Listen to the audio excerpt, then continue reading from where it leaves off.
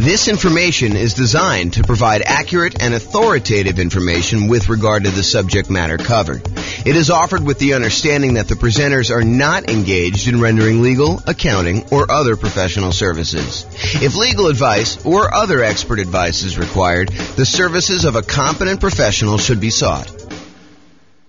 Welcome to the Torrance Real Estate Investing and Real Estate Financial Planning Podcast. Learn all about investing in real estate in Torrance, California, with a combination of real estate financial planning and modeling with city-specific numbers, plus syndicated, more generalized recordings of live and pre-recorded real estate investing classes, not all of them specific to Torrance. Be sure to stay tuned after the podcast for a message from our sponsors. Well, good morning and welcome, everyone. I am your host, James Orr, and today we have a very short class, but it is an important class. It's the class about what is private mortgage insurance and how to avoid it. We're going to go over basically what the private mortgage insurance or PMI is, and then like all the different ways that we can avoid having to pay it, including putting enough down so that we don't qualify for having to pay PMI. So let's jump right into it. So what is private mortgage insurance or PMI?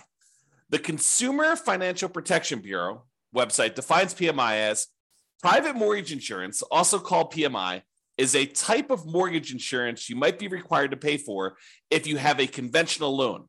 Like other kinds of mortgage insurance, PMI protects the lender, not you, if you stop making payments on your loan.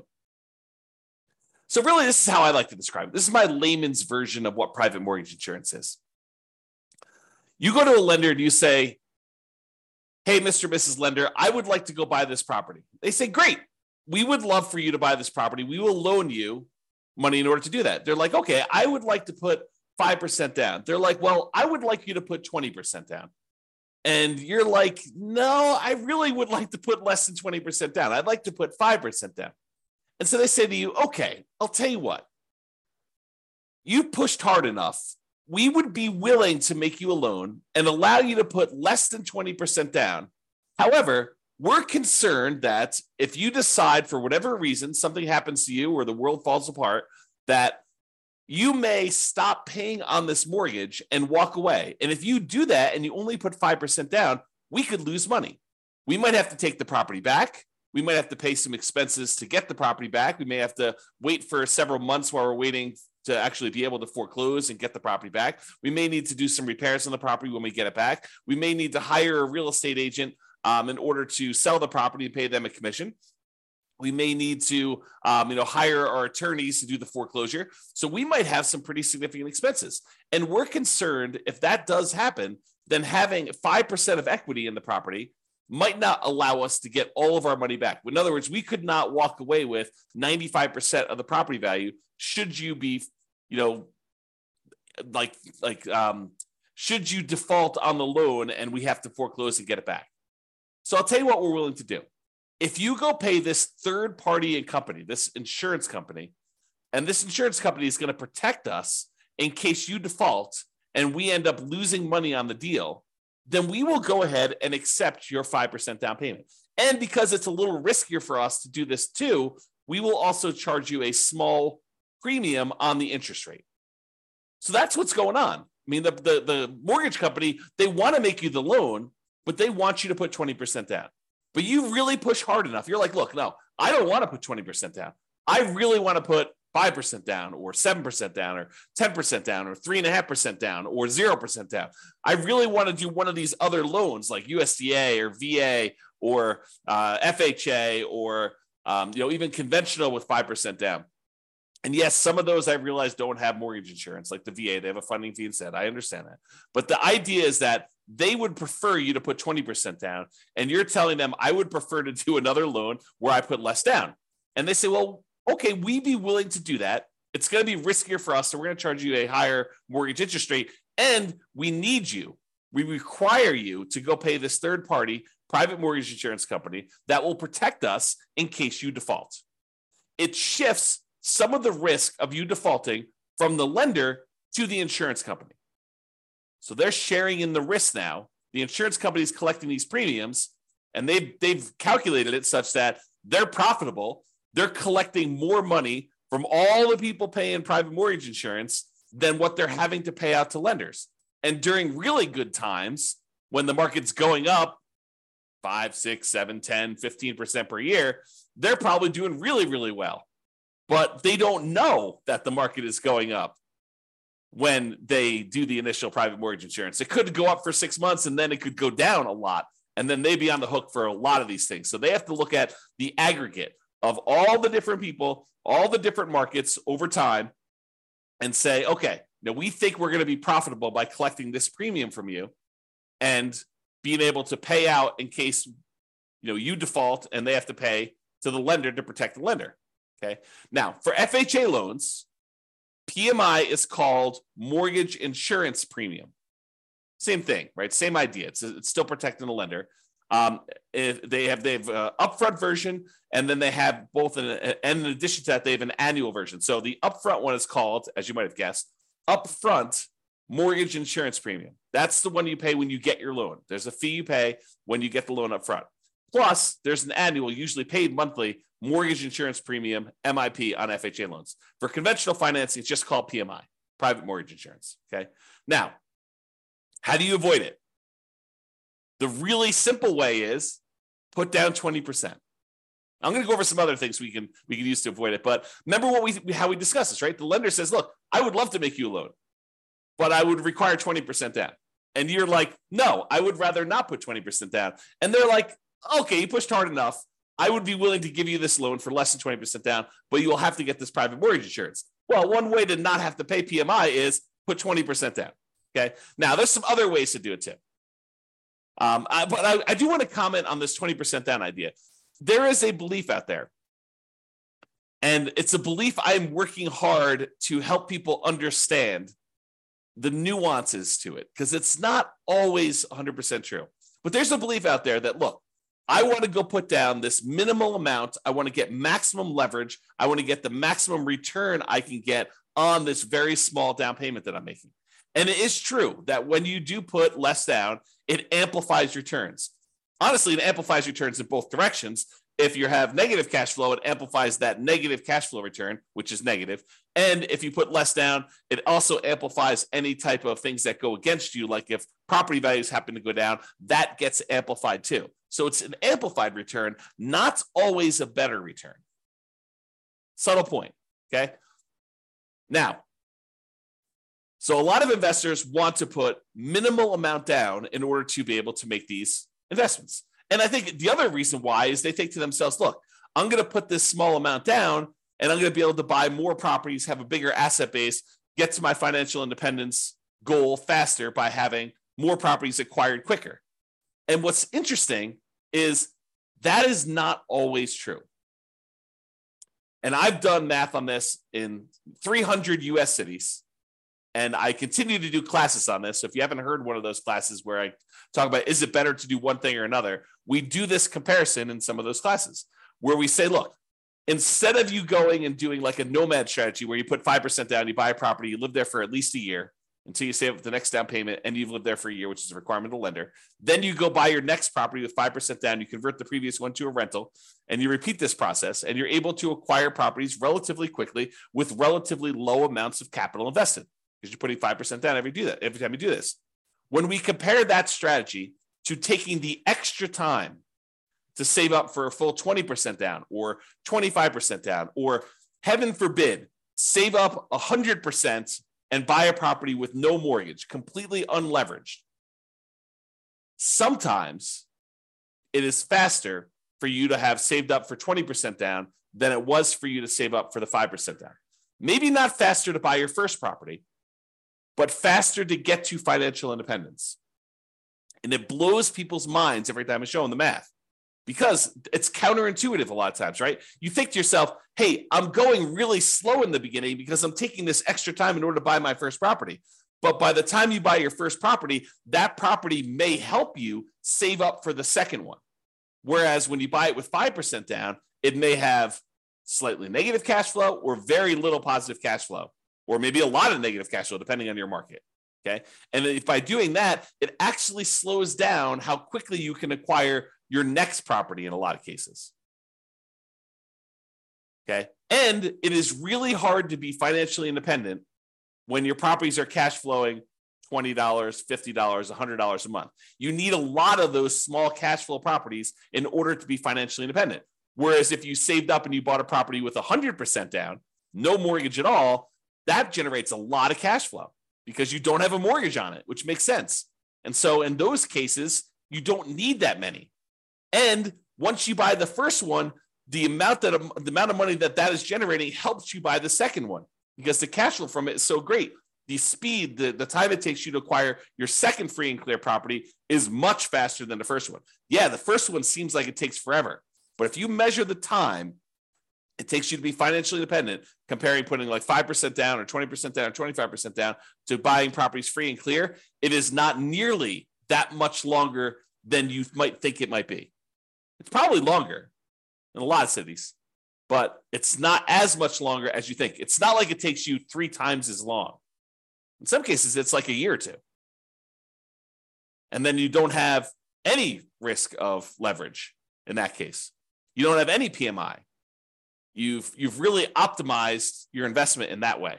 Not optimize your return on investment, but optimize the investment. You're getting like a really big chunk of return on it. Okay, I've kind of diverged there. So when you put 20% down, it may require you to save up for a longer time, which may mean you're buying a more expensive property because property values are probably going up, right? Not necessarily, but a lot of times they are. And it may mean you're getting higher interest rates. If interest rates are on their way up, that could happen. So there are some risks in saving more money to put more down. You know, when you do the 5% down, you're able to acquire properties now. Sometimes you could lock in lower prices and lower interest rates. Now, if interest rates are coming down, it may work the other way. And if property values are correcting, if they're coming down, it may work the other way. But a lot of times we don't know.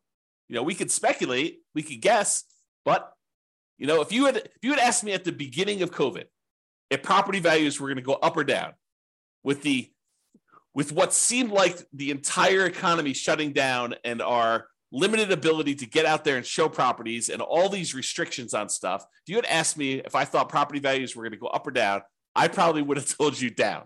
I would have thought, hey, you know, I don't know for sure, but you know, if we can't show properties, if it's harder to show properties, it might be harder to actually move. Might be harder to, you know, when the economy is completely shutting down and a lot of people are losing their jobs and a lot of people look like they were getting sick and dying. I mean, you could have argued that, you know, end of times, the real estate market's going to crash. What happened? Not that. Hard to predict sometimes. Really hard to predict. Okay. All right. So how to avoid private mortgage insurance? Put 20% down. Really easy. Or if you already have a loan, you could pay down your loan balance so that you are below 20% loan to value. Oh, sorry. So you're below 20% equity, not loan to value. Got to rephrase that. I'll say 80% loan to value.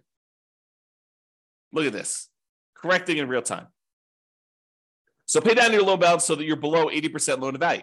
Now, with FHA, can you do that?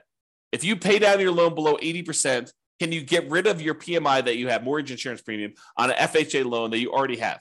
The answer is no.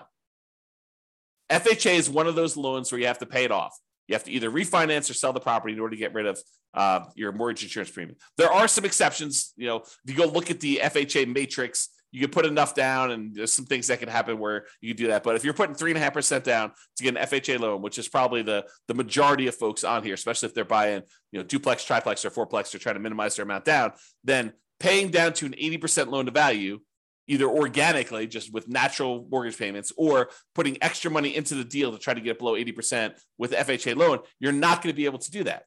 However, if you have a conventional loan that you put 5% down or 10% down in order to acquire it that way, or 15% down, you want to buy a non-owner occupant one, you could do that too.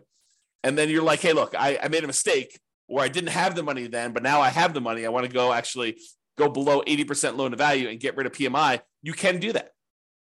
You can pay your loan down below 80% loan to value, request that the lender remove PMI, and we'll do a whole class on that. Okay, so you pay your loan down so that you get below that 80% loan to value, and that will allow you to get rid of private mortgage insurance. which could significantly improve your cash flow. Okay. Another way to avoid private mortgage insurance is when you get your loan, you can voluntarily tell the lender, look, I will voluntarily take a higher mortgage interest rate if you give me a credit that you then use in order to pay a one-time upfront mortgage insurance premium, a private mortgage insurance payment, instead of doing it monthly. So you say, look, I don't want to do monthly PMI because it's really going to hurt my cash flow. One thing you could do, you could bring money yourself to the table and pay a one-time upfront private mortgage insurance payment and not have a monthly PMI payment. That would improve your cash flow. Or what a lot of people don't necessarily know is you could say to the lender, look, if I pay you 0 points right now, interest rates are 6.5. However, if I pay you $5,000, I can get 6.25. But it works in the other direction too, where you could say to them, listen, I will voluntarily take 6.75.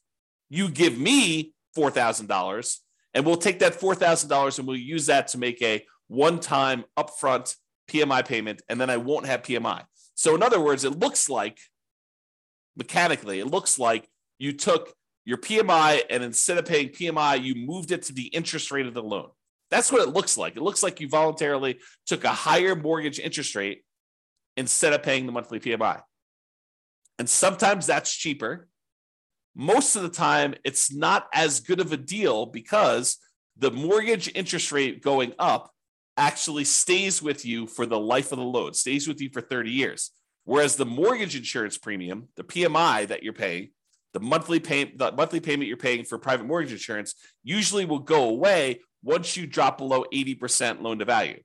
So even though the amount you're paying monthly might be higher for PMI, it's usually higher for a shorter period of time versus having your interest rate go up for the entire 30-year life of the loan or 15-year life of the loan. Usually you pay down below that 80% sooner, and that PMI would then go away. So you got to do the math and calculate, how long am I holding this property, and does it make sense for me to pay this PMI, a higher PMI for a shorter period of time, or to take it all in the interest rate forever? And if you're getting rid of the loan, it may not matter. Right? If you say, look, I'm only buying this property, I'm only going to hold it for 2 years, then I'm out, you can make a decision based on that. But be careful. Sometimes plans change. Sometimes we all say, hey, I'm only going to hold this property for 3 years. And then we're like, nope, this is an amazing property. I'm holding it forever. Man, I wish I hadn't done this, PMI and the mortgage interest rate instead. I wish I would have just done the PMI. But sometimes it's hard to know in advance. Or sometimes we think we're going to hold the property forever and something in our life changes and we have to liquidate all of our properties. You have a divorce, you have some medical issue come up, your kid needs money for whatever, you have to pay a ransom. I mean, who knows, right? Any of those things could happen. All right, so how to avoid private mortgage insurance? You could get a loan that doesn't have PMI. For example, that VA loan. A VA loan technically doesn't have PMI. There's no monthly insurance premium, private mortgage insurance premium on a VA loan. Instead, what they have is a funding fee upfront. It's sort of like that lump sum upfront private mortgage insurance payment, except they don't call it that. They call it a VA funding fee because the VA guarantees the loan. What they do instead is they collect this big funding fee, and then if people default, they use all the funding fees they've collected in order to protect the lender. That's what they do. This is how the math works. Okay? Or the final one I have on my list, how to avoid private mortgage insurance, do creative financing type deals. Owner financing, subject to, lease options, installment land contracts, like all those, that whole family of the creative financing deals, do those where they do not have PMI. Because if you go to an owner of a property and they own their property free and clear, and you negotiate with them that you're only going to put 5% down in order to buy their property, are they required to charge you private mortgage insurance? No, it's negotiated. And I think a lot of them wouldn't even know to charge you private mortgage insurance. So you can negotiate a deal where you put less than 20% down with a seller who's doing seller financing, owner financing, or wrap financing, and they're not going to necessarily charge you PMI. They may, it's negotiated, but in most cases, the overwhelming majority of cases, they're not going to do that. Okay? So that's how you avoid PMI. So in conclusion, lenders prefer you put 20% down. I think we've established that, right? If you insist on putting less than 20% down, they may opt to make you the loan, but they may require you to purchase third-party insurance to protect them in case you default. They want to protect themselves. They're in the business of protecting themselves. This third-party insurance is called private mortgage insurance, PMI. You could choose to avoid it by putting more down or choosing an alternative type of financing that does not have it. It's really what it comes down to. So that's all I got for you. I hope you've enjoyed this special class on what is PMI and how do we avoid it. This has been James Orr. Have a great day, everybody. Bye-bye for now. With home prices up, mortgage interest rates up, and rents up, but not quite enough to counteract the higher prices and interest rates, cash flow on rental properties in Torrance is harder than ever. Book a call with the Real Estate Financial Planner to apply our proprietary 88 strategies to improve cash flow on your rentals. See the show notes for a link to schedule your call and improve your cash flow today. If you're a real estate agent, lender, or professional in Torrance that wants to help our real estate investor listeners, consider reaching out to learn about collaboration opportunities with this podcast. We'd love to add more value to our listeners by having you assist our investors buy, sell, and finance their real estate investments. See the show notes to schedule a call to discuss collaboration opportunities.